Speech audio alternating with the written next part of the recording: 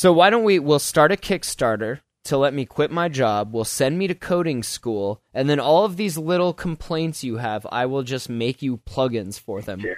I'll spend my days doing that instead of delivering water. It'll be fantastic. I'll give you $1. All right, there we go. Kickstarter should do that. I need 1,000 for this album, and then how much is college? For the T-shirt, come on, man. How much is college these days? I forget. Please.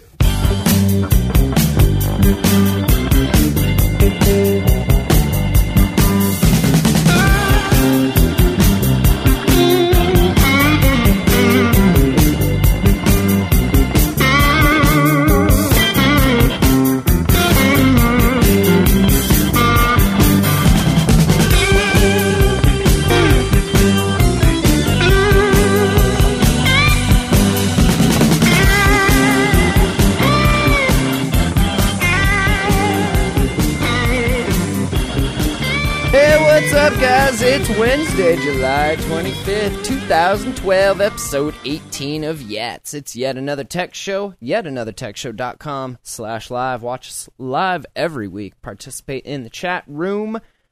My name's Matt Lee. Joining me tonight, only 3 of us. We got Ant Pruitt. What's up, man? Gentlemen, what's going on? We got Larry Press. Evening. And Mike Rothman on vacation, out on location somewhere, doing something other than this. So, hope we'll see you back next week, Mike. We miss you, man. In the meantime, if you guys are watching live, which I know you are, you can call us 406-204-4687. Replace Mike. And if we like it, maybe we'll keep you. Who knows? Who knows? Maybe. Nah, I'm just kidding, Mike. We would never replace you. The guy that replaced Mike would have to be much more older and much more of a curmudgeon, and I don't even know. We got to keep the age budget, the age balance. Right. We'd basically settle for no less than a Dvorak at this point. Oh, wow. Unless the dude's over 100 years old. Well, then we would. That's a gimmick, though, I feel. So, all right, let's start things off. The world of tech. Ant, you got a rooted and ROMmed Kindle Fire finally. How's that working out? Tell us about that. Oh, man, I am just giddy about this. I told you guys a couple episodes back that someone was going to donate to me a Kindle Fire. My good buddy Dennis Thompson, who was a big Clemson fan. Go Tigers, by the way. But he gave me his Kindle Fire to play with and just do what I wanted. And as soon as he said that, that was when a lot of the developer forums, more especially XDA developers, said that they had a ROM for not only ICS, but also Jelly Bean. And I had some challenges with it, of course. No. Challenges, rooting and ROMming a device? Get out of here. But this is the thing, though. I got the device from Dennis, and it powered up. I checked it out, loved it, shut it down, and I went back to doing my business at work. You played with to boot it up. Stock? You messed with it stock first? Did you find that I haven't got my hands on one yet. Did you find it was really slow and laggy? Like, a lot of people, their main complaint was that it was underpowered. Yeah, Kindle Fire, whatever Amazon is doing to it, it is slow. Was it? Really, really slow. Yeah. And is that just trying to hit that $200 price point with underpowered hardware, I guess? But maybe that's the code. Thing. The hardware isn't that bad. It's how they. So it's their version of Android. That's just. Yeah, it's how they skinned it. It has this whole cover flow look to it, and it's decent on the eyes, but not great. Well, and a lot of those graphical vision, like a lot of that stuff is really process intensive, especially if you don't have a dedicated graphic card doing any of your rendering to take some of that off of your processor. Right. And they obviously didn't quite master that. Not at all. No. But I shut it down and booted it back up later on. Well, I should say attempted to boot it up, and it didn't. The Kindle was just dead. It was just stuck on the splash screen. And I'm thinking, I haven't even played with this thing yet, far as rooting or anything like that, and it's dead. Come to find out, for those that don't know, the Kindle Fire owners, if you get it stuck on the splash screen, a lot of times the reset function will help it, but most of the time it doesn't. Amazon knows this, and they ship another one right back to you. No questions asked. So it's not a matter of like when I first put Jelly Bean on here, I got stuck in a couple boot loops and had. Usually that always happens. You wipe the Dalvik, you wipe the regular cache, you flash it, and it boot loops. You do that again, and it's fine. It's like you need to just do it twice, and then you'll be fine. But when I did that, it was just a matter of pulling the battery. And like, is the battery non-pullable? Is that what the problem? No battery to be pulled. Okay, so you can't. Is there I noticed on the Prime, I had to actually look this up, but there's a tiny little hole. Right, I don't even know if you can see that, but there's a tiny little hole, little pinholes, right under the SD card, and that's your soft reset. Yeah, right there.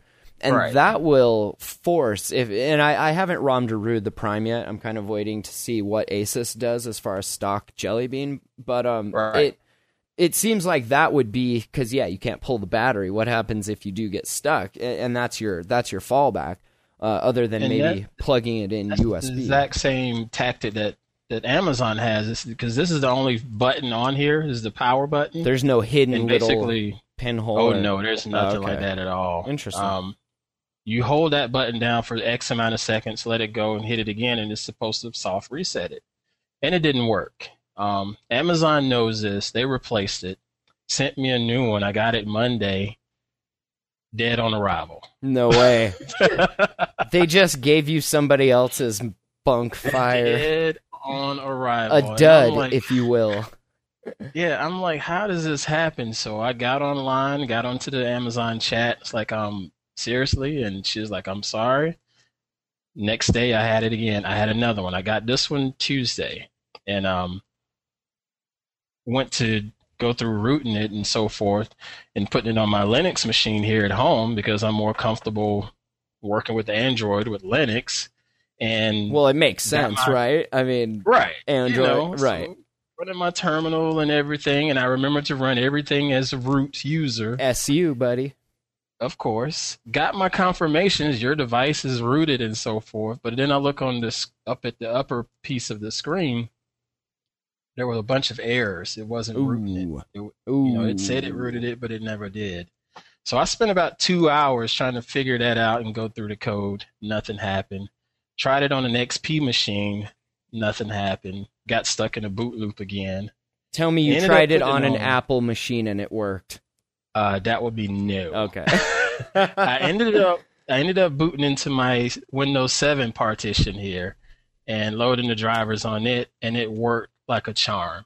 I mean, the whole rooting process is literally about 10 minutes, if that. Yeah, once you get through all the other BS, like to actually pop it, it's so quick. Assuming it all goes well. They made it so easy, the folks at XDA developers, they made it so easy with two tools, 2 clicks, and it was done. I think what we're missing, the main point of your story is that you took somebody else's Kindle Fire and got a brand new one out of it. Got a brand new one running Jelly Bean, put this Jelly Bean ROM on it, and it is just beautiful and quick, as you already know from running it on your Galaxy Nexus. Very, very responsive. Oh yeah, even coming from ICS, like I wasn't running anything rooted or ROMmed before Jelly Bean. I was completely stock just so I could write about it and get the full experience. But one can only deal with Verizon's lack of giving a crap about any of customer side update or anything like that. They could care less. You can only deal with that for so long before you're like, you know what? I don't even care about a warranty at this point. I'm on my third one. I've come to the realization that this one, the screen's going to scratch too. Whatever. Period. That's just how it goes. Unless you're a Droid X that was just made bulletproof, it's going to scratch. It's done. Which is ridiculous. I'm so angry about that, but whatever. I got it successfully ROMmed and able to go through, and I got all of my stuff from the Google App Store back on here. Got Amazon apps back on there. Took it to work this morning because I know a few other Kindle Fire owners and showed it to them, and they're just pissed. Jealous? It's like, there's like, man, this this is so much better than what I paid for. So it's clearly it's not so much the hardware then that's making the Kindle Fire slow. It has the hardware capability to be fairly robust. And granted, I wonder, I'd be curious to see the difference between ICS on the Kindle Fire and Jelly Bean, just to see the difference of how much of a difference Project Butter makes in how smooth everything is redrawn and rendered on the screen. It blew my mind, Matt, just going through the different transitions and I bet coming from stock Kindle to Butter and JB, oh my goodness, man, that's got to be night and day. I mean, I'm not going to sit here and say it's perfect because, this is a ROM. It is Android. I've noticed that the keyboard is a little laggy. It might be a half second behind. Are you using the stock input? Is that the stock keyboard? Right now, I'm using the stock. And my question to you, since you have a tablet, what tablet keyboards do you suggest? I was thinking about just going with SwiftKey since I have it on my phone. Thinking about just getting that. The first I started using with, the stock, and that was really good for me. And then I saw that there were other keyboards available. This was back on the OG Droid. And so I've always kind of stuck with the stock up until I got my Galaxy Nexus. Even the Droid X stock keyboard was fine. And then I started using AI type because I learned all about this new keyboard prediction stuff. I was like, ooh, it knows what I'm... And so I started using AI type. Let me see the actual name of it, or I took it off here. But yeah, it's like AI type plus or AI type keyboard. And it billed itself as having the best prediction engine out there. It will encrypt your key presses to the cloud, and the prediction is encrypted. So if you're worried about that, they take really good care of the security and everything. They came out with a tablet version that will actually split your keyboard like the iPad does, or it'll float it, so you'll have a small keyboard, but you can put it anywhere on the screen you want, which is kind of gimmicky, I guess. I don't really hardly ever use that. Yeah, I don't see a need for that. AI type keyboard, see when you have a portrait like and that. then I heard the developer from SwiftKey talking on a podcast about the new SwiftKey beta, and so I started trying that, and I've been with SwiftKey ever since until Jelly Bean came out. The stock Jelly Bean keyboard, I don't know if it's a mix between, because I use the microphone button a lot, and SwiftKey still uses the old version where it gets everything and then posts it rather than typing as you talk. AI type actually, for some reason, I don't know how they did it, but they use the actual ICS type as you text. So either you can switch between the two keyboards just for the voice, which is kind of annoying, or you can stick with the stock. And granted, all of these keyboards now, as long as they have support for Jelly Bean, they work really well. So it's really going to be up to you and your preference. Because I drive all the time, I use the speak a lot. So for me, you can always slide down and select voice typing, but that's kind of annoying. I'd rather just hit the button and have it do it. So, but the top three, I would say the Jelly Bean stock keyboard, their new prediction engine is amazing. AI type is good, and then SwiftKey 3 is probably the best. And I don't swipe. I hate the swipe typing. So I never could swipe. If you do like that, I'll tell you AI type has a swipe option. SwiftKey does not, but then you can also just install swipe. So and like I said, it's up to you and how you use it and how big your tablet is. Maybe a split thing is not so necessary on a smaller tablet because you can like, I mean, I can reach, I don't know, you can see this, I can kind of reach my thumbs across it, but I don't know, I got big hands, so not everyone's gonna be able to do that. But yeah, they're all getting really good though. That the voice dictation, it reminds me of last week was for the show, and Larry and I were having an email conversation, and I was going down the road, and I said, I'm driving home, and I'll look at this later. And of course, he responds back, don't be texting and driving. And I'm like, dude, I didn't type that. I just hit the button, and SwiftKey, their engine, it's not too bad. Granted, it's delayed, but it understands and it my Southern depends drawl pretty daggum good. It depends also on your internet connection, too. I noticed while I'm on LTE, it's instant. And if you have the new offline mode, it's pretty instant even when you're not. But for keyboards that don't support that, then yeah, it makes a difference.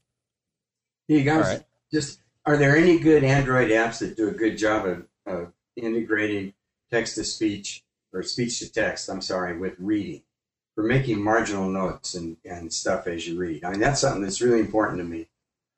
I still don't think that has been tackled yet, because I think we had talked about that before. Are you saying having the app read back to you what's on? No. I want to, as I'm reading, if I read a book, a paperback book, I'm always writing in the margins, keeping little notes in the back about where I wrote in the margins. In the book itself. Annotation. Yeah, I want to integrate. I want voice. I want speech recognition and reading to be well integrated. I would love that. Into what though? Into your book, or do you want an app I want it all together in one place? When I get finished reading a book, I want to have all my marginal notes there. But that's what I'm asking. Are you reading digital books, or are you reading actual physical books? No. Reading digital. Okay, so you want it as a part of your e-reader.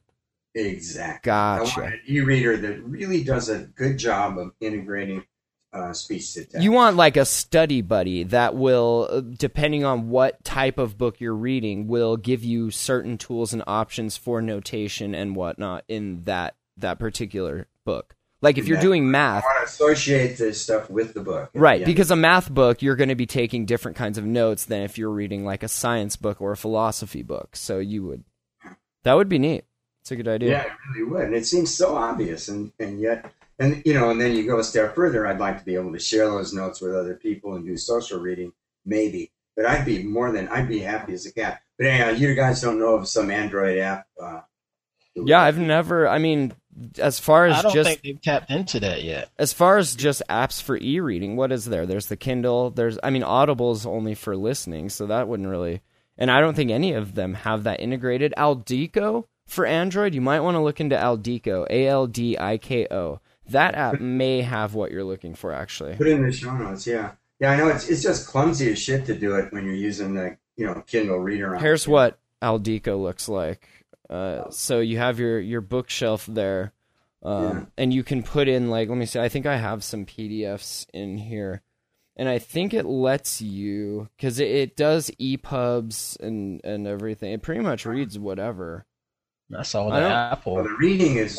Well, right. But then inside... Yeah, here we go. Okay, so you can do that in here. So here's White Fang, all right? So you have your book, chapter 1. So if you tap on it, now you have all of these options that come up around the screen.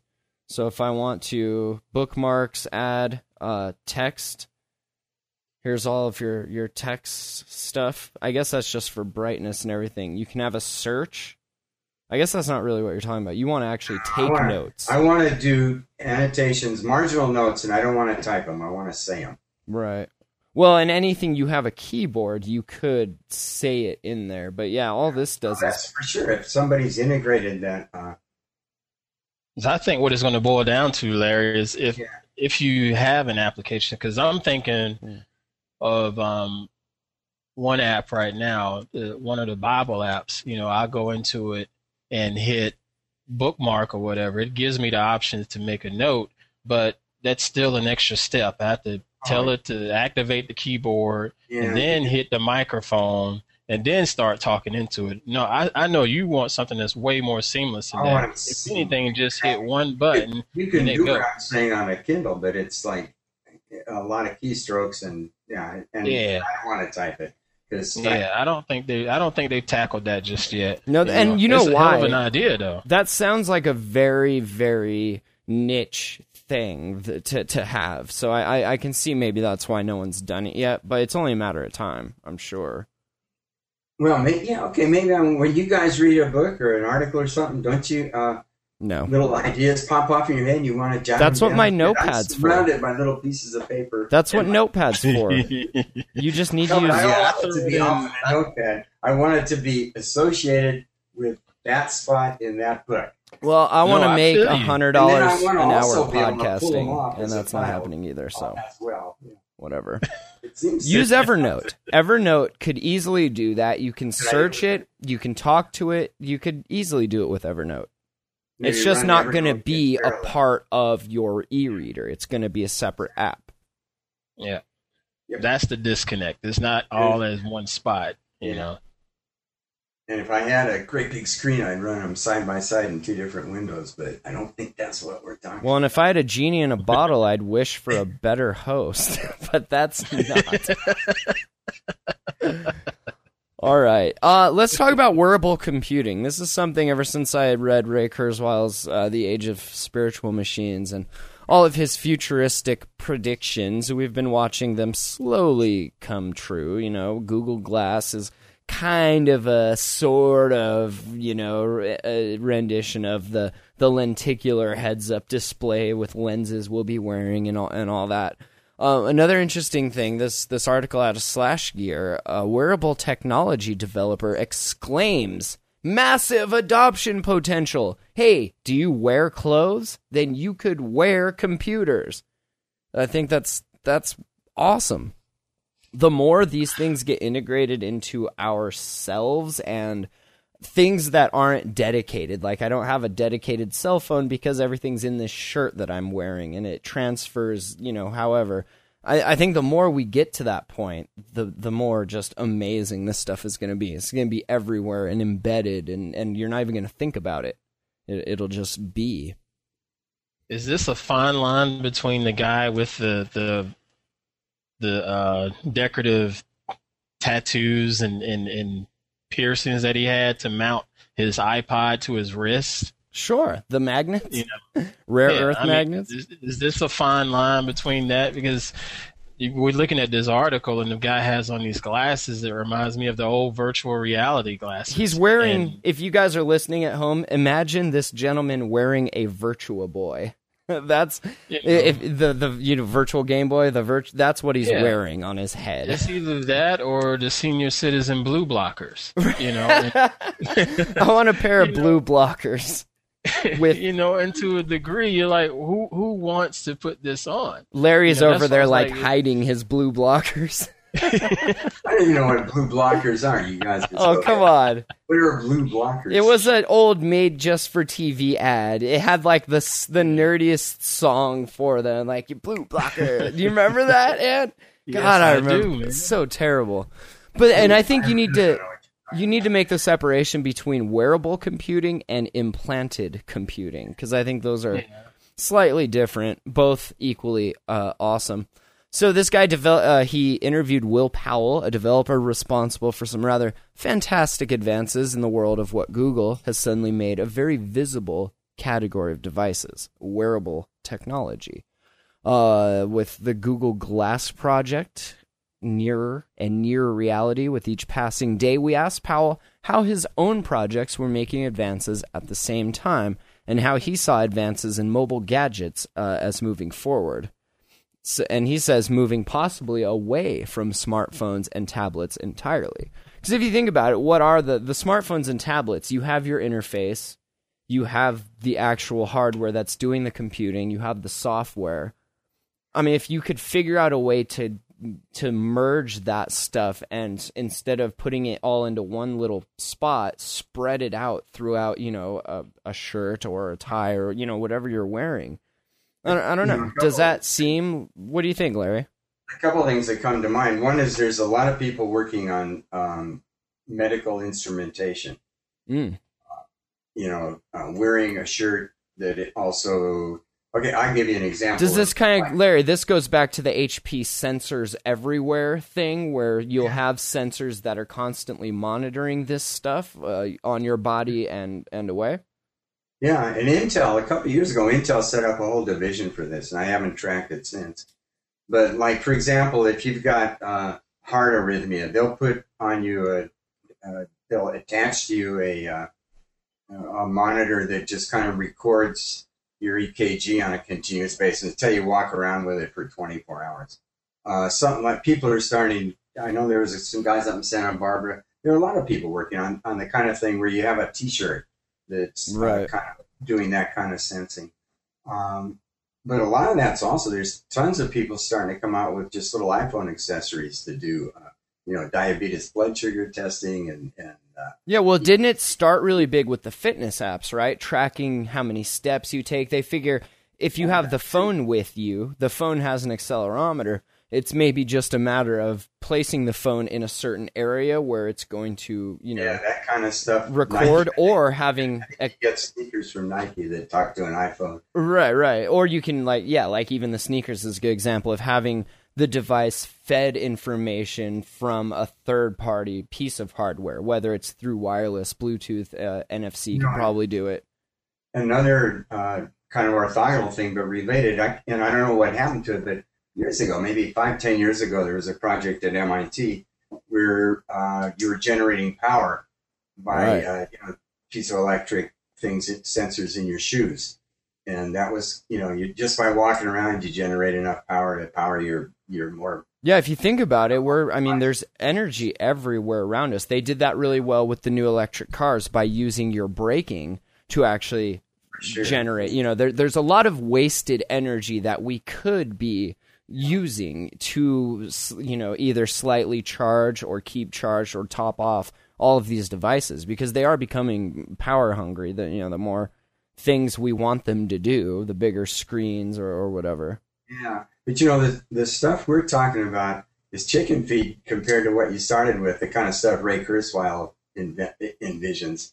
Well, and he predicted that out. All these implants replacing and augmenting everything, Right, and he predicted that out still quite a ways away. I mean, we're talking like 2090, 2100 for the real, what gave me chills when I was reading it. Just the real, I don't know, just real smart technology that's everywhere and it's in everything, and you're not even thinking about it because or you are just thinking about it and it's, manifest. It's that kind of stuff just really blows my mind. I should read that book again just so I can get a fresh take on it. Yeah, read some of his subsequent stuff, because he's really, I've met him a few times. He's a little, maybe you consider him a whack job, but he looks at the progress that we're making in electronics, and that is feeding back in combination with progress we're making in understanding biology. Right.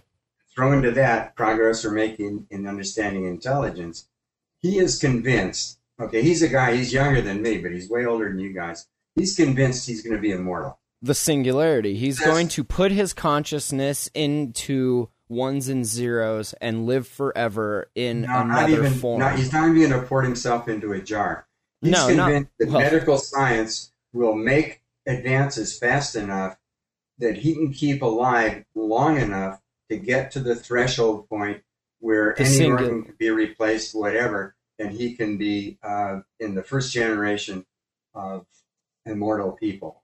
And the guy has a very, last time I talked to him, 1 day a week, he works in his doctor's office. And the reason he works there is because he's getting intravenous infusions of all kinds of vitamins, and I have no idea what. But he's really, he's the extreme example of this. He's convinced he can keep himself alive until anything that breaks can be replaced. Well, and if you think about it, I mean, aren't we already doing that? Maybe he's on an extreme level where if I do this piece by piece, it's like that old song, I built my Cadillac one part at a time or whatever. Like he's going to replace the parts that are failing one part at a time until eventually he's made it long enough to where the technology is there to either A, replace his whole body, keep the wetware, but replace, all of the bones and everything with robot, or port yourself into the singularity, into the group collective holographic Akashic consciousness. Join the Borg.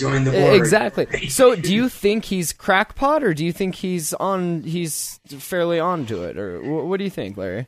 Because I always thought he was right on, just reading his past predictions. Far be it for me to say, but I guess I think he's a kind of an optimist, let's put it that way, not crackpot. Because he was close in his past predictions, because that book came out a while before. And yeah, he does all those Who graphs. has the... Hold on. Who's playing TV or radio?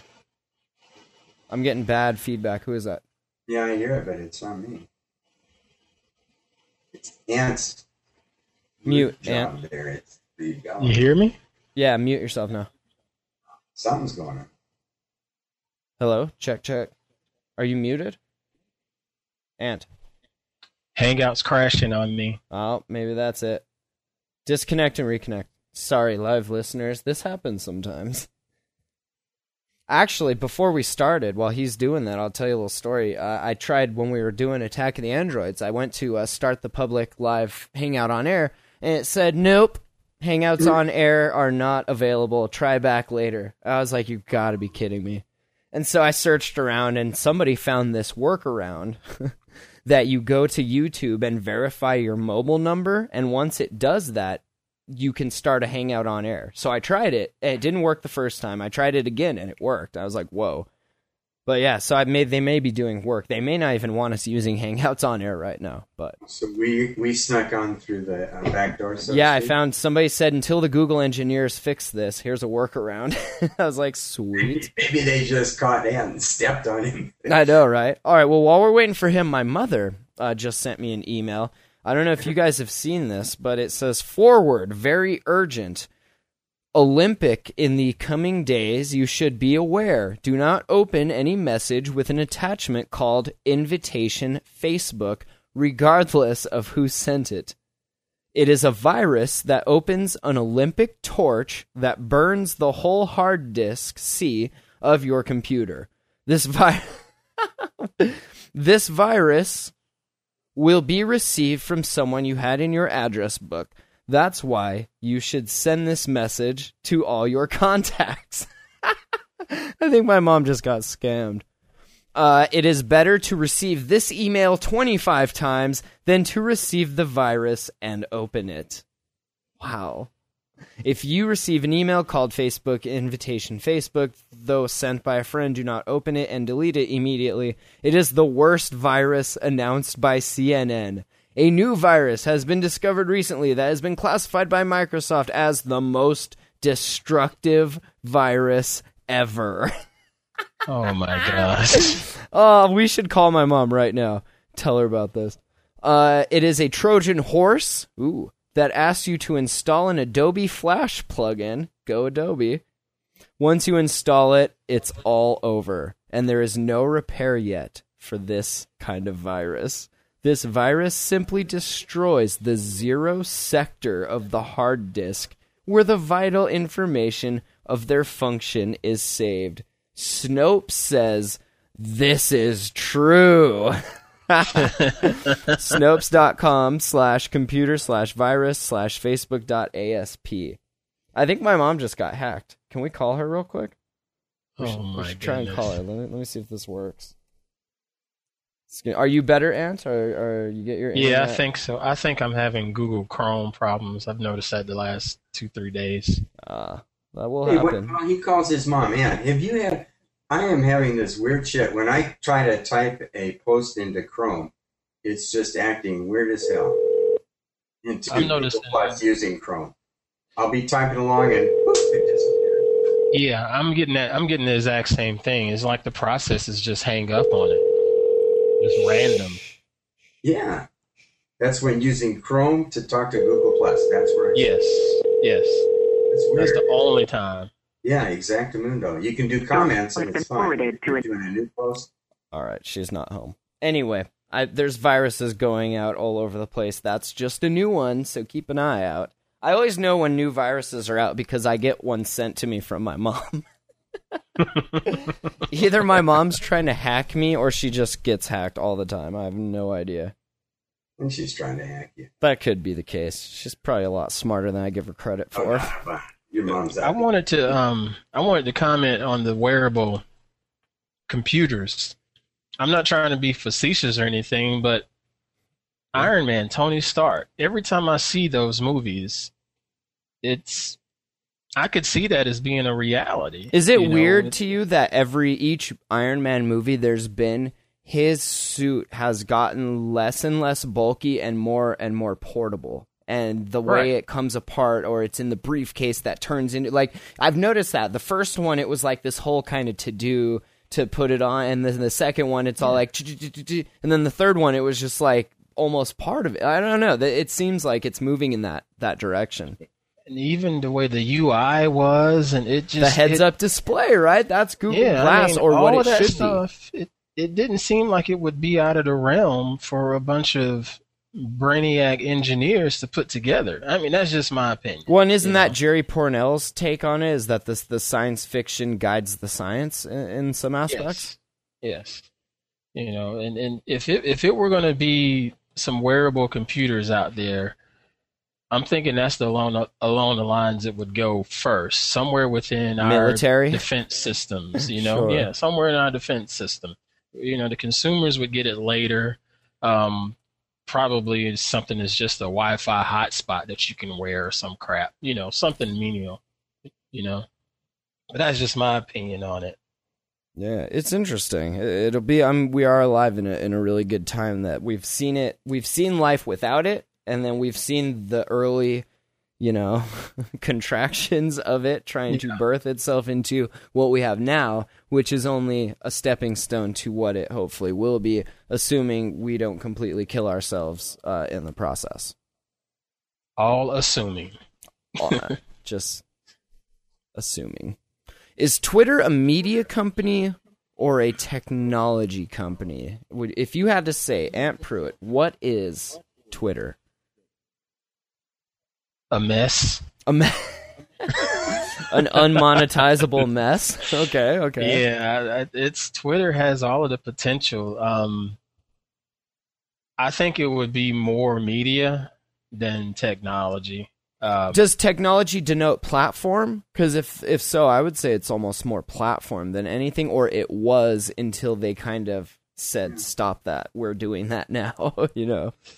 With right. all that's the thing. They locked apps down all of the developers and how they use their API. With the third-party apps, they've become almost Apple-esque in saying, don't duplicate our functionality, even though they themselves duplicated their functionality from the devs. Developers. Yeah, like chicken, egg, chicken. What would be some examples of things that they haven't shut down, that they feel don't duplicate their technology?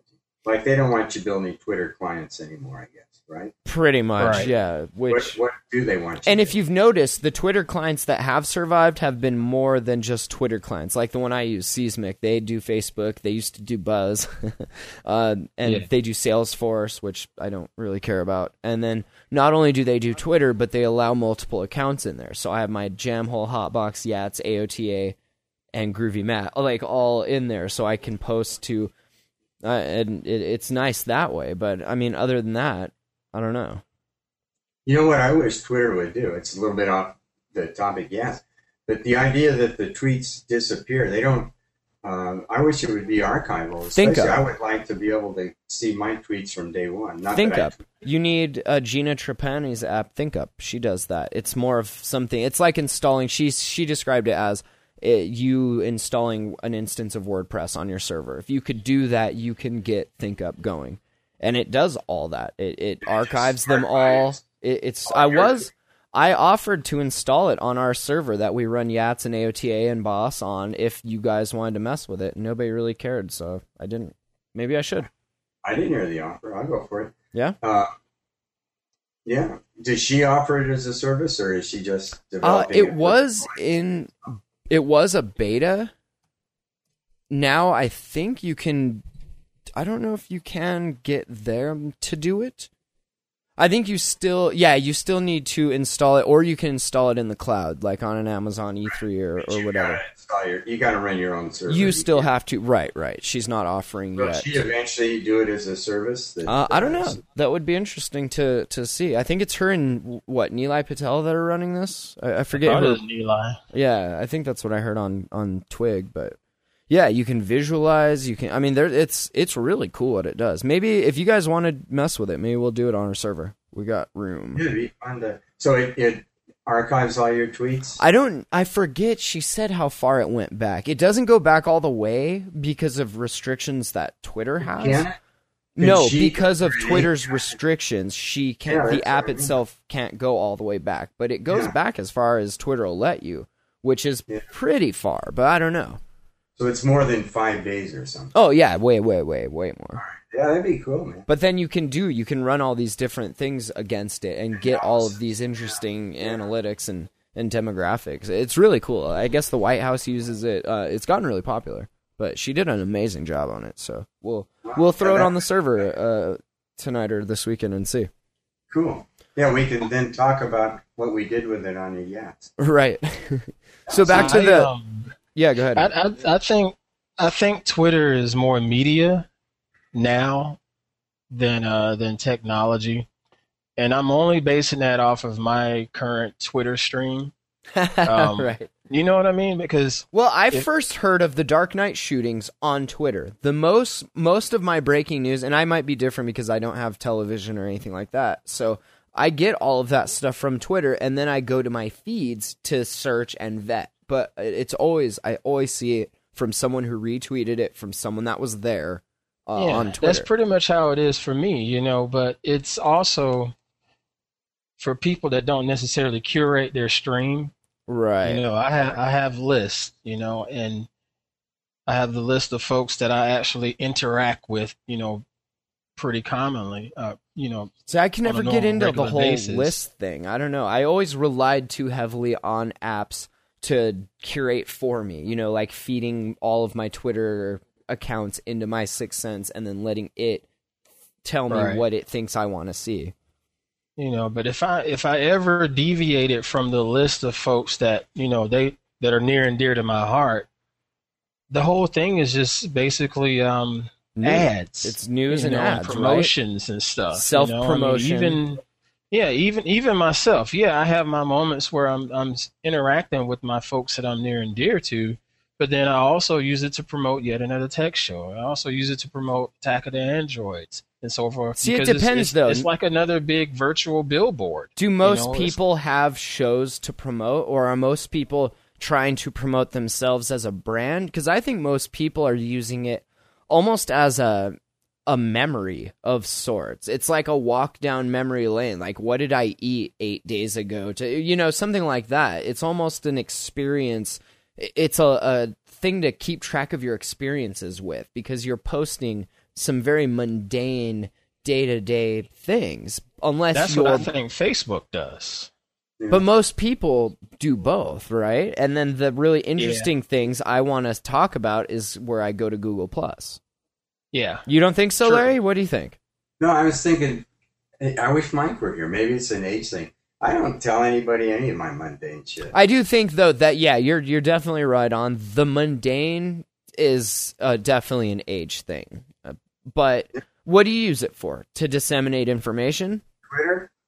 Yeah, when I do a blog post, I'll put up on Twitter, hey, I just did a blog post. I don't know if anybody thinks. Right, so you write the blog post on your blog, but then you have to have some medium or some framework to get that, to let people know that you just wrote this on your blog. Because if you don't, how else are people going to find it? They'll find it with Google's. I think of a blog as an archival kind of a thing. Right, and it's yours. You own it. You'll find it on Google searches, I think. People subscribe to the feed, though I don't know if anybody... I subscribe to a ton of feeds and never look at them. Different people do it in different ways, I guess. It depends on you. You're asking the wrong guy, because I'm no internet marketing expert. I just write. But there, you just said it right there. Internet marketing. Is that what it's turned into? Or has it always been that? I think it's different stuff. Like around the Tour de France, we keep talking about that. I'll get the Twitter feeds from a bunch of the riders, and I'll kind of just watch them go by a little bit. But what is that? Is that life experiences? Is that you just getting news? Just kind of, that's reporting, kind of. It's archival. It should be archival. That's a whole thing. Like I've been doing a bunch of posts on the NBC's coverage of the Tour de France, and they've got tons of good archive stuff there. And I just hope they leave it for posterity. Maybe we should coin a term and call it short-term archival. Yeah, 5 days. That's Twitter's. It's short-term archival. Yeah. I'd like to ask some of my... He's gotten around that. I'd like to ask some of my friends that are on Twitter and Google Plus that are social media, eccentric. Matt, or at least are familiar with at least two of them from that Sweet and Nutty show. Yeah. I mean, both of them, they do a lot of PR stuff day to day. But what is PR? It's a way to interact with your friends, your fans, your clients. It's all goes back to... From what I first gathered from like Candace in particular was, she was dealing with her clients and getting their brands out there, into social media.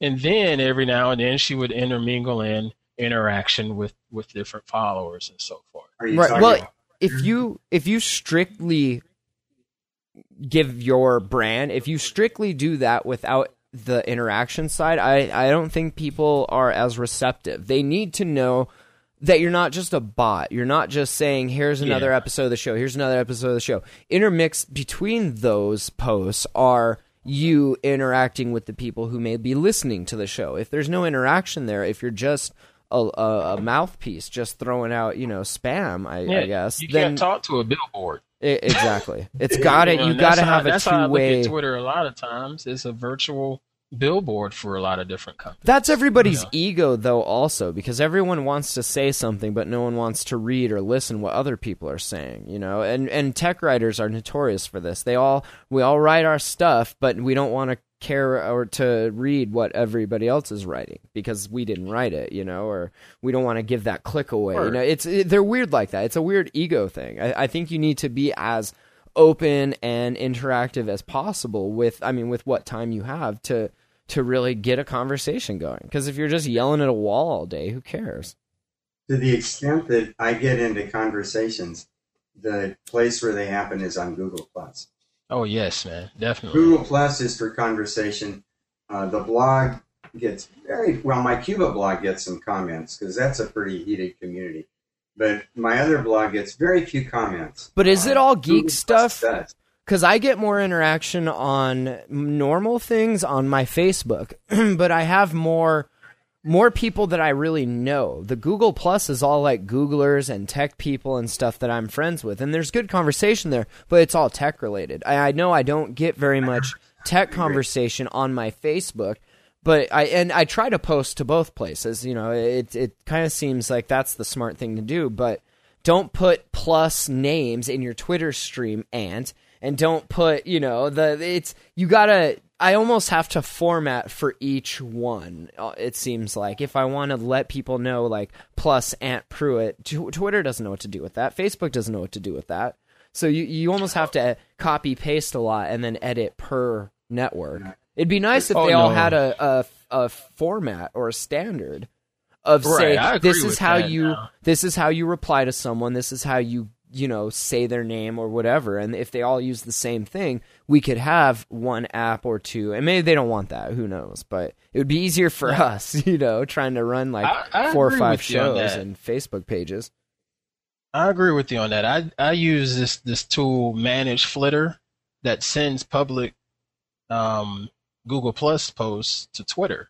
Right, but it doesn't format. I noticed that. No, it doesn't properly format, but my hope is because it also includes a link. At one time, I wasn't including a link in there. That's important. If you can get them there, and if they can see it and not have to sign up for it, or maybe if you can get them to sign up for it, but then you're doing their work at that point, But the thing is, man, I don't mind it because of the type of engagement that I've gotten from Google Plus. It's worth it. I don't get that same engagement on Twitter, and I love the very small group of people on Twitter that I'm tight with. I just wish I could get them to migrate over to Googleverse, and if I can just keep sending that out and they'll see that plus and see that link, and sometimes it works. Yeah. And it depends what those people are using the media for, we have to, having podcasts, if we want to reach, I could kill my Facebook account, Facebook pages, and just go Google Plus and Twitter and blog there, link it to Twitter as, say, here's what I'm doing, check it out, read more. But then I feel like you alienate that whole other 80% of the people that are on Facebook that aren't going to move to Google+. They're going to just find another show. And they can because there are so many shows out there. Like we're 5 shows out of 1 billion podcasts that you could be listening to that are all talking about the same crap. Like there's nothing, I mean, no one's coming up with mind-blowing content. Like, come on. It's the personality. Do you like me and Ant and Larry and Mike, or do you like me and Jeremy and Seth? Do you like Android? It all depends. It's the personality. Yeah. Sometimes I do try to be a little cognizant of that, and every now and then you'll see in my Google Plus post, I'll stick an @so-and-so in there. Yep. Just so it flags them in Twitter, you know. And I know some of those people are actually on Google Plus too, but I know they're on Twitter more, so I'll try to flag it that way just to get their attention, just to get them to click and look at this content, check out this information. Sometimes but see, not everyone's doing that, and it's to the normal everyday user, it's not worth it. You know, they're doing what they're doing with their friends, and if you want to reach them or be a part of that, you have to go to where they are. Come on, cuz you know nobody in this hangout's normal. I still keep the MySpace page going for them. I don't even use Facebook. That's how weird I am. So this whole article, it came. They had a meeting at the New York Times offices in New York with Chief Executive Officer Dick Costolo, and he said that Twitter is some variation of both. I think of the company as a technology company that is in the media business. That's what he said. He was talking to a room full of editors and reporters. He said, our business is an advertising business. We don't sell technology. He said the company does not have any reporters or a newsroom. And I mean, unless you consider, the world a newsroom, then you have a bunch. But he says they run about 1,300 employees, and half of that are engineers focused on building the technology that runs Twitter and inventing new features for the service, which is kind of what I said. It's more of a platform that people use to disseminate the media. They're not creating media. They're not selling technology. Although you can use, Bootstrap or whatever, the back-end technology to make your own kind of site that's like that. But yeah. That's not them selling it. That's them adopting code that was already there and making it, Right. Which is kind of what they do best. There's a lot more than just trivia and personal communication and advertising for the latest thing you just did. Like, I'm thinking of the whole Arab Spring thing. I mean, that was really crowdsourcing and politics, right? Politics, event coverage, the Tour de France again. But all that is at the core. What I'm saying is that's disseminating information. That's real news reporting, like you said, Matt, with the world as your newsroom kind of a thing. Right, and at the base of what they're doing, they're just getting out information. Check out our news report. It's pretty much what maybe more real time because they have people. I'm saying it's different people use the platform for different things. Right, and that is the really cool thing about it, is that it can be accommodating to a multitude of uses depending on what you want it to do. It's just like Android phones, or as opposed to Apple phones, you can unlock them both. They both do the same crap. It just depends on the person, your shoes. Yeah, it depends on your shoes. Yep. Mr. Costello said he wanted to migrate away from developers building more external Twitter apps to a world where developers and companies are building products inside the Twitter platform. A move, he argued, would create a better experience for users. So that's kind of what you were saying, Larry. It's pretty interesting. We'll see where it goes with that. I mean, there's Twitter in 140 characters. There's Facebook in 2,000 characters they limit you to, which, I mean, who's writing a really elaborate plot line to my morning deuce? Right. No one cares. And then Google Plus, obviously, being able to format things if you know the special keys and if you know the shortcuts and hotkeys. Yeah, underscores and asterisks. They really need to improve the formatting flexibility. Yeah, Larry's been hollering about that for decades. Google, since day one. Fix it, Google. It's way before they launched the service. I knew it. Use Blogger. Use the Blogger input. Darn Google. It's true. It's true. They need some archival retrieval tools and a little formatting capability. And they have all that. You know, we have it all. I did a post ranting about that. Actually, it was cool. It was a neat example of maybe the best one I've ever had on Google Plus, where I did a post where I was bitching about the inability to kind of converge on hashtags and no support for that. And in the middle, it switched to this thing of, is it an archival tool or a conversational tool? And that's the bottom line. It's more for conversation, but it's not worth a damn for archiving. But you know, there's two of the major platforms support the hashtags. 3 if you want to count YouTube. Tags are hashtags now with the pound sign. It's not that it doesn't have hashtags. Facebook's the one that doesn't. Like, there's too many synonyms and overlapping. There's no sort of dictionary function like semantic web kind of thing to do something to help me decide which of the 3 hashtags or 4 hashtags that I've stumbled upon do I really want to use. So why doesn't someone write something that you give it 3 hashtags, it searches for all of the articles with those 3 hashtags, compares that against your article, and then recommends different hashtags? That's just the kind of crap I was saying. And a couple of Googlers came on and sort of said, we're thinking about all kinds of crazy stuff. But no, that kind of thing, to come up with the canonical hashtag that fits the situation that I'm doing. Just what you said. Look at the content of what I'm going to post and the hashtags that have been used and try to, what you end up doing now, if you want to do a post on Google Plus that relates to the Tour de France, you can use their, the partial text and it completes it. But there's like 4 popular hashtags. And so what do? You put all 4 of them? That's kind of a pain. That's pretty much what you almost have to do. I'll tell you what, though, if you guys... on Twitter, half your post has to be hashtags. You get 70 characters of hashtags and 70 characters of content. But Twitter also has a pretty decent search function. Better than Facebook's, at least, I think. I don't know. So why don't we'll start a Kickstarter to let me quit my job. We'll send me to coding school. And then all of these little complaints you have, I will just make you plugins for them. Yeah. I'll spend my days doing that instead of delivering water. It'll be fantastic. I'll give you $1. All right, there we go. Kickstarter should do that. I need 1,000 for this album, and then how much is college? $10 for the T-shirt. Come on, man. How much is college these days? I forget. All right. Well, you wrote quite a bit. I know people can find that if they follow you on Google Plus and follow Yats, because we always repost that stuff. We got time for probably 1 or 2 more stories, Larry. If you want to pick out the last 2. Oh, I don't know. I don't know. Do you? What's come up? The things I've been getting into this week. The Tour de France coverage. I think we're good with that. Sorry, say it again. The cost of having obsolete technology in China. In Cuba. Excuse me. Yeah, Cuba. No, that was. Yeah, it's hard to pick because I've felt passionate enough to write about every one of those things. I'd like to hear about Cuba.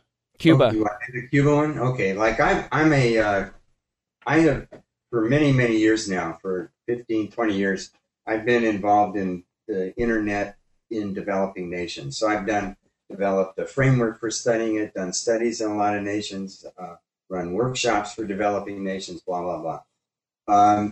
Most of the nations have now figured out that the internet's kind of a cool thing.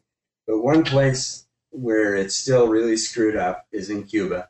And it turns out I've done 3 or 4 trips and studies to Cuba. So I have a warm spot in my heart for Cuba. So a thing happened just this weekend. Did you guys ever hear of Yoni Sanchez? She's a Cuban dissident blogger. And she's copied in the Huffington Post. So she's getting really famous and she's written a book. Is she the one that got arrested for what she was posting? I don't think Yoni's ever been arrested, but she's been harassed, and a lot of people have. But I think she's done this lucky thing, like the lady in Burma, whose name I can never remember, but she's gotten so publicly visible that they can't arrest her, I don't think. I think she's gone that way. But she did a post the other day that just kind of made me sad. She had gone away for a 2-day vacation, and she had to return to Santiago to reboot the server that her blog is on. Wow. And what did that take me back to? In the first web server at my school was ran on my Windows 3 desktop machine in my office. And whenever it crashed, I had to go run upstairs and reboot the machine. Tell Larry to kick the box again. It's crashed. I can't get to the damn website. Trust me, Windows 3 and a little old PC, it's frequent. Okay, but that it just pointed out, and I've written a lot about this. Cuba is running on that technology. These days we don't run back to the office to reboot the server. So I did a blog post on the fact that they're losing two things. One is by having obsolete technology. I mean, they lose the use of the technology, but kind of more deeply, they're not training people. They're not getting trained technicians on modern technology. And a guy gave me a lot of blowback on that in comments. And even more, the users aren't. They don't have trained, demanding users. And so they're stuck in the 90s. But listen, they're stuck there, but they're still alive and they're surviving and they're doing okay, I guess. Whose responsibility should that be? Should a Google or a Microsoft go down there and say, hey, we're going to open up a charity to replace all of your tech and train all of your people and give schooling and education to the users? Or is that the government's job? I mean, is that our government's position to Google, Google services aren't even allowed to be accessed down. There are three big things that have caused it. One is the U.S. embargo on doing business in Cuba. Cuba in particular. I'm talking purely about which Cuba. Is kind of a special case compared to the rest of... Well, that's why I started out by saying that the reason I still really keep an interest in Cuba is because they're still a developing nation as far as the internet's concerned. But anyhow, the U.S. embargo is one factor, but there are two other, and that's the only one Fidel ever talks about. There are two others, though, that are super important. One is the government's fear of freedom of free speech. Right, but when you talk about trying to change that kind of stuff, you're talking about full revolution for people, for their government and everything. Like that's a pretty major thing, like the Arab Spring, like what we've seen. And they don't even have No, but and that's what I'm saying. Is that our responsibility to get in there and light the fuse to start this war? Because that's what it'll be. The Bay of Pigs or anything, trust me. Even though the internet's global, that's still kind of not our territory. No, I understand. I'm not saying. I'm just telling you what's kept it retarded. It's been their government, our embargo, and the third thing is they're broke. They don't have money to upgrade their infrastructure because they don't have tech companies keeping their economy afloat in a nice little bubble. Like we do. No, I personally think, there was a big a big announcement and whatnot this year. They finally got an undersea cable to Cuba from Venezuela. Cuba until then was purely relying on very slow, high latency, expensive satellites. Yeah. So international connectivity was just bizarrely lacking. They've got the cable in now, and everybody's going. It's bottom line is it's no internet traffic is flowing over it. Well, where's it from? Brazil? Venezuela. Oh, Venezuela. They should get Orchid and show them Orchid. Here, Cuba. This is our social but there's network. No IP. They're not using it. Right. The only thing, as far as I can ascertain, that there's no internet traffic going over it. I've got good data on that. And the only thing that it is being used for, and I've just got rumors on this, is Venezuela is running their ID, their personal ID system on servers in Cuba across the cable. And so you ask yourself, why don't they do something with that cable? Everybody was talking as if it was going to make a difference to the man on the street. But they don't have any money to upgrade the domestic infrastructure.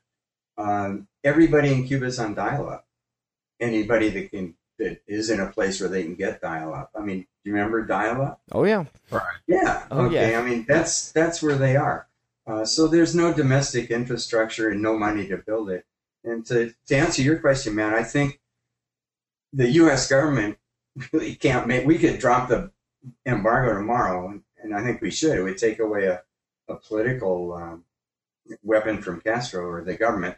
But, we take away the embargo tomorrow, they're still in the same place. Their government is afraid of free information. And even if they wanted to connect everybody to the internet, they don't have any money to do it. And what you said is true. The only way that I can see that they're going to get the kind of investment to be able to build out real, fiber modern infrastructure is to have a government change, because nobody will invest in Cuba that kind of money today. Anyhow, that's Larry, you talked about the user base down there. Are you saying the users are not hungry for this information because of fear of the government? Or? No. I'm saying that no. They know it's out there. I'm saying right? The government is afraid of what they might say to themselves. They were very aware of when the internet first started. There were real active debates in Cuba back in the mid '90s, and they were very much aware of what had happened in the Soviet Union with perestroika. And Raul Castro in particular was a strong advocate to not let this internet shit happen, because it would undermine their power base. No, the users would be happy, but they can't get access. If they do get access, it costs them a fortune. I mean, a real fortune, a big percentage of their monthly income. It's not worth it at that point for the access that they're getting. They get? Dial-up access. Almost all of it is intranational, because there's international connectivity is hard to get politically and hard to afford. So basically, it's not that they don't want it. It's just it's not there, and they can't afford the Okay, I got a fix for it. What if Verizon or one of these other cellular companies produces a small LTE-like antenna that anyone or any group of people can deploy and get at least local access in the area that they deploy these antennas? Use that for these other countries that want connectivity, but the governments won't let them. I mean, that would really stir some shit up, if Verizon, AT&T, even if they got together and was like, here's our technology, let's build this out for these countries. I mean, I get maybe what's the motivation. Maybe they get subscribers from that or something. I don't know.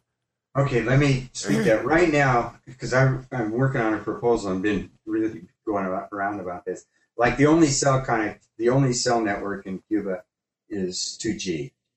And interestingly enough, in the last year, the percentage of people that it's like, as I recall, 73% of the population live in a place where they can do 2G cellular. And from 2010 to 2011, that coverage grew by 0, which to me says there's no capital to do infrastructure upgrades. So you're talking pure 2G. Now, you say, okay, cool. What if AT&T and Verizon or better, China Telecom, because AT&T and Verizon, the Treasury Department will not let them. They for communication equipment, maybe they would, but Cuba license it, sell it. I don't know. So wouldn't like these networks you're setting up, and secondly, China's already into really. They owe China a lot of money already. Maybe China would be willing to do it. I'd be curious to know, like, who's got this kind of. Could there be a sort of decentralized mesh approach to LTE? ICANN. An LTE version of something like ICANN, where all of the big, the engineers that know how it works, don't muddy it up with lobbyists or anything, but get the people that know how it works, the people that gave birth to this internet we have, make it mobile, and there you go. I don't know. You would have to have some sort of motivation for them to want to do that. Maybe, I don't know. Is Cuba in a good position to let us launch satellites and missiles to the moon, to do some mining? You have to have some other motivation there, I feel like. China's going to put that in and put back doors in it everywhere. And then of course they would. Cuba's got back doors everywhere already. That's a whole nother topic. It's what little access is highly surveilled. Yeah. But see, at that point, I would say come up with that kind of I don't know if you guys paid attention, but your U.S. government has done some really dumb things. Your U.S. government. Wait a minute. U.S. government. Like, this is your fault and my parents' fault and their parents, not ours. We had no part in this, bud. No. Well, we all live here, some of us at least. But did you guys ever hear of Alan Gross? He's not negative. No. Okay. Alan Gross is the guy. The USAID spent, who knows, some guy's trying for a year now to get a Freedom of Information Act to find out how much. But USAID spent a lot of money to send that guy down to Cuba with a few, I don't know how many, a couple of satellite dishes, local satellite dishes and Wi-Fi routers to try to get a little bit of ungovernment-controlled IP access into the hands of some Cubans. And he got caught. And he's a guy, he's got a 15-year sentence, and he's ill, and he's old. And they made a huge political deal out of it. And the thing that's ironic, the reason I beat up on the government is, had he succeeded, it wouldn't have made a damn bit of difference. I mean, you got a couple of low-speed satellite links and a couple of Wi-Fi radios. That's not exactly covering the country. But if you could come up with some LTE solution that could be unobtrusive, hard to detect, meshed together so that you have to, regular LTE, you've got to have backhaul, and there's no, the government controls what little backhaul there is for the 2G phones. It's hard to figure out. The things you can come up, I'll tell you another thing while we're just bullshitting here. One can come up with text messaging applications, but if you guys, if some clever Android developers on Android, Attack of the Androids, can come up with some way to use smartphones in a place where there is no data connectivity, that use them as computers, You go peer-to-peer like a torrent network, and you set them up. I don't know what. You could do it. Yeah. Darknet. There are LTE darknet. There are Android phones in Cuba, but they don't have. There aren't data plans. Okay. Are you smoking? So it's strictly voice. So what about that new? What about that Wi-Fi Direct protocol? What's that? Does that? Excuse me. Does that support internet connection sharing? I don't even know what it is. I've never heard of it. Wi-Fi Direct. It's a new protocol the new ICS and Android phones have, where it'll, instead of like normal Wi-Fi where I have to connect to a router to then connect to your computer, that's point Wi-Fi. Right. So it sets up, it's ad hoc to where, or I think that's ad hoc. I don't know. It connects. That's right. It's ad hoc. It connects each device to each other, and then it uses applications that third-party developers create to do what you want to do, whether it be sharing. It wouldn't matter if it ran IP, as long as what would matter would be the fan out, the number of guys you could talk to, and more important would be the distance. What the hell is that? Google Hangouts, I think maybe that's why they're doing something to it. But now when it says "Are you there still?" because clearly I don't move around enough.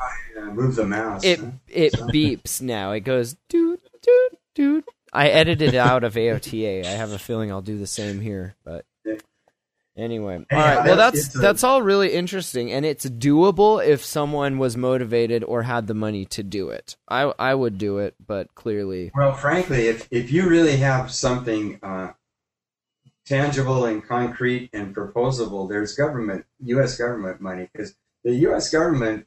Because I want to go to Cuba and get arrested and then be completely disavowed by my government. Nah. They really tried to get Alan Gross out of there, let me tell you. But to no avail. That's the poor guy. He was suckered. Is he still there? Oh, yeah, he's in the slammer for 15 years. Wow. And our government refuses. And Hillary Clinton asked them, but they're just... Why don't they send SEAL Team 6 in and just get him out? They tried that at the Bay of Pigs. They ain't that easy. Oh, shit. Are you still... always asking me if I'm... All right. Well, folks, that sound means it's the end of the show. Thanks for joining us. Google doesn't even think we're still here, man. Google's like, enough already. We're getting red flags, and that means it's time for us to go. Email the crew at yetanothertechshow.com if you want to say hi, or leave a comment on the site, yetanothertechshow.com. Watch us live every week and interact with our conversations, because they're good. If you live in Cuba, yeah, Friend us on Google Plus. No, wait. Friend me on Orkut. We'll find you. Yeah, go to my Cuba blog and talk to me. That's right. We'll put links to all this stuff in the show notes at yetanothertechshow.com. Check us out on Facebook. Write us a review on iTunes. Let's get some iTunes reviews going. And tell your friends. Tell all of your nerdy, technologically inclined friends to listen. Listen. Larry Press, Ant Pruitt, and Matt Lee. We'll see you guys next week. Thanks, everyone. Take care now. Yeah.